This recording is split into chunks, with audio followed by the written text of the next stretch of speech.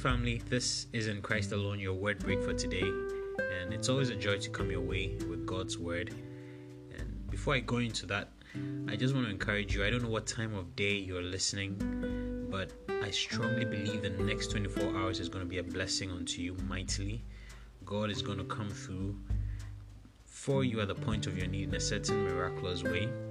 I want to just hold on to whatever promise, whatever word that you have, receive from the Lord, and speak it, believe it, and see it manifest in your life.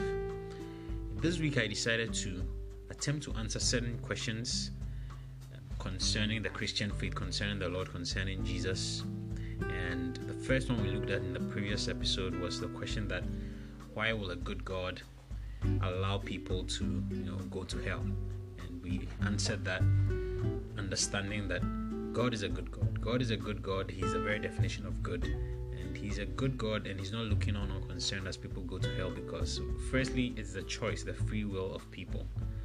It's a decision of people that makes them go to hell. Secondly, God has made everything available for man to escape hell. And He did that by sacrificing His own self, by taking on the punishment that man had to take. So, God is a good God. Today, I want to answer one of the commonest questions. Is Jesus the only way? Really, is Jesus the only way to the Father? And there are many Christians that sometimes even wonder. Well, I think that we can look at this question in two ways. First and foremost, what is the Christian perspective?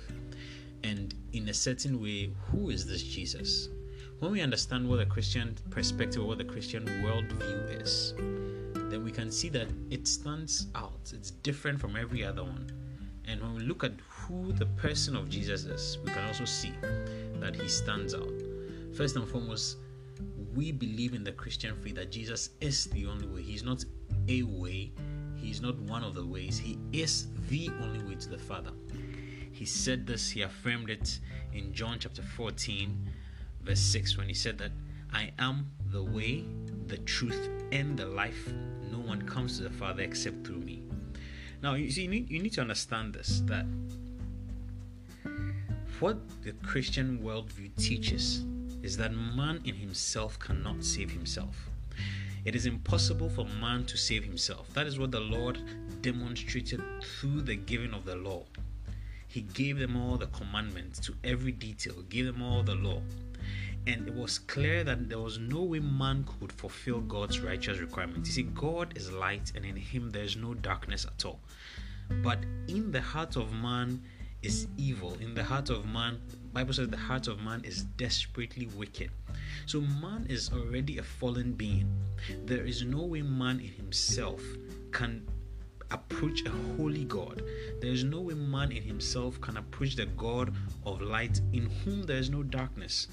Every other faith seems to say that man has to take certain steps that will save him from his own self, that will help him approach God.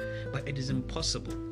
It is impossible. And history has shown it in many different ways. Take a little child.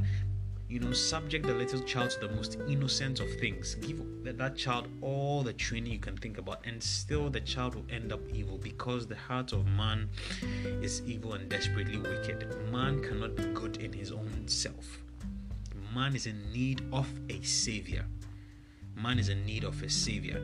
That is what makes the Christian faith stand out.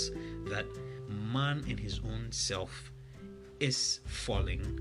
Man in his own self has a heart that is full of evil. He has a natural, predilection to sin. He is in need of a savior outside of himself. But in Christ we find the perfect savior. We find the perfect savior because Christ said it and declared it that He was God. And He proved that He was God by dying on the cross and resurrecting. And so we see that when man needed a savior, there was no other perfect savior for man than God. Man could not set himself free from the bondage of sin, from the bondage of death, from the bondage of evil. And there's no other way for man to be able to overcome that unless God steps in. So it had to take God to deliver us.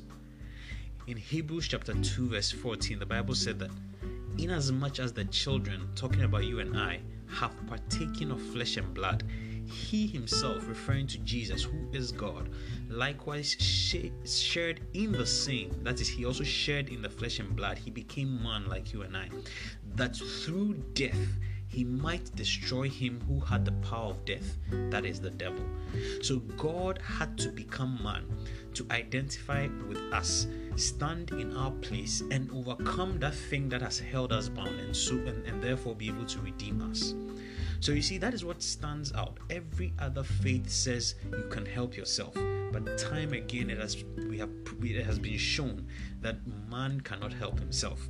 The Christian faith says that God came down, took the form of man, and delivered man, and gave man the power to be delivered.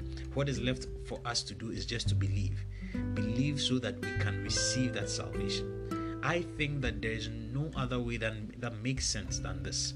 The fact that in our worldview we show, and it is true, that man in himself cannot save himself, and the truth that it had to take God to deliver us. Jesus is God, and he delivered us from sin, and so we actually have the power to be able to approach God. We have the ability to be able to approach this God who is light, and in him there's no darkness at all. I just hope this is, edifying you in many different ways. I believe strongly that you are gaining insight. And there's one more question I would attempt to answer again and help us settle some of these things in our minds. Remember that Jesus is God, and God had to become man in order to deliver man from the sin and bondage he was bound in. It is impossible for man to save himself, and that is what every other faith attempts to do. Have a wonderful day. God bless you.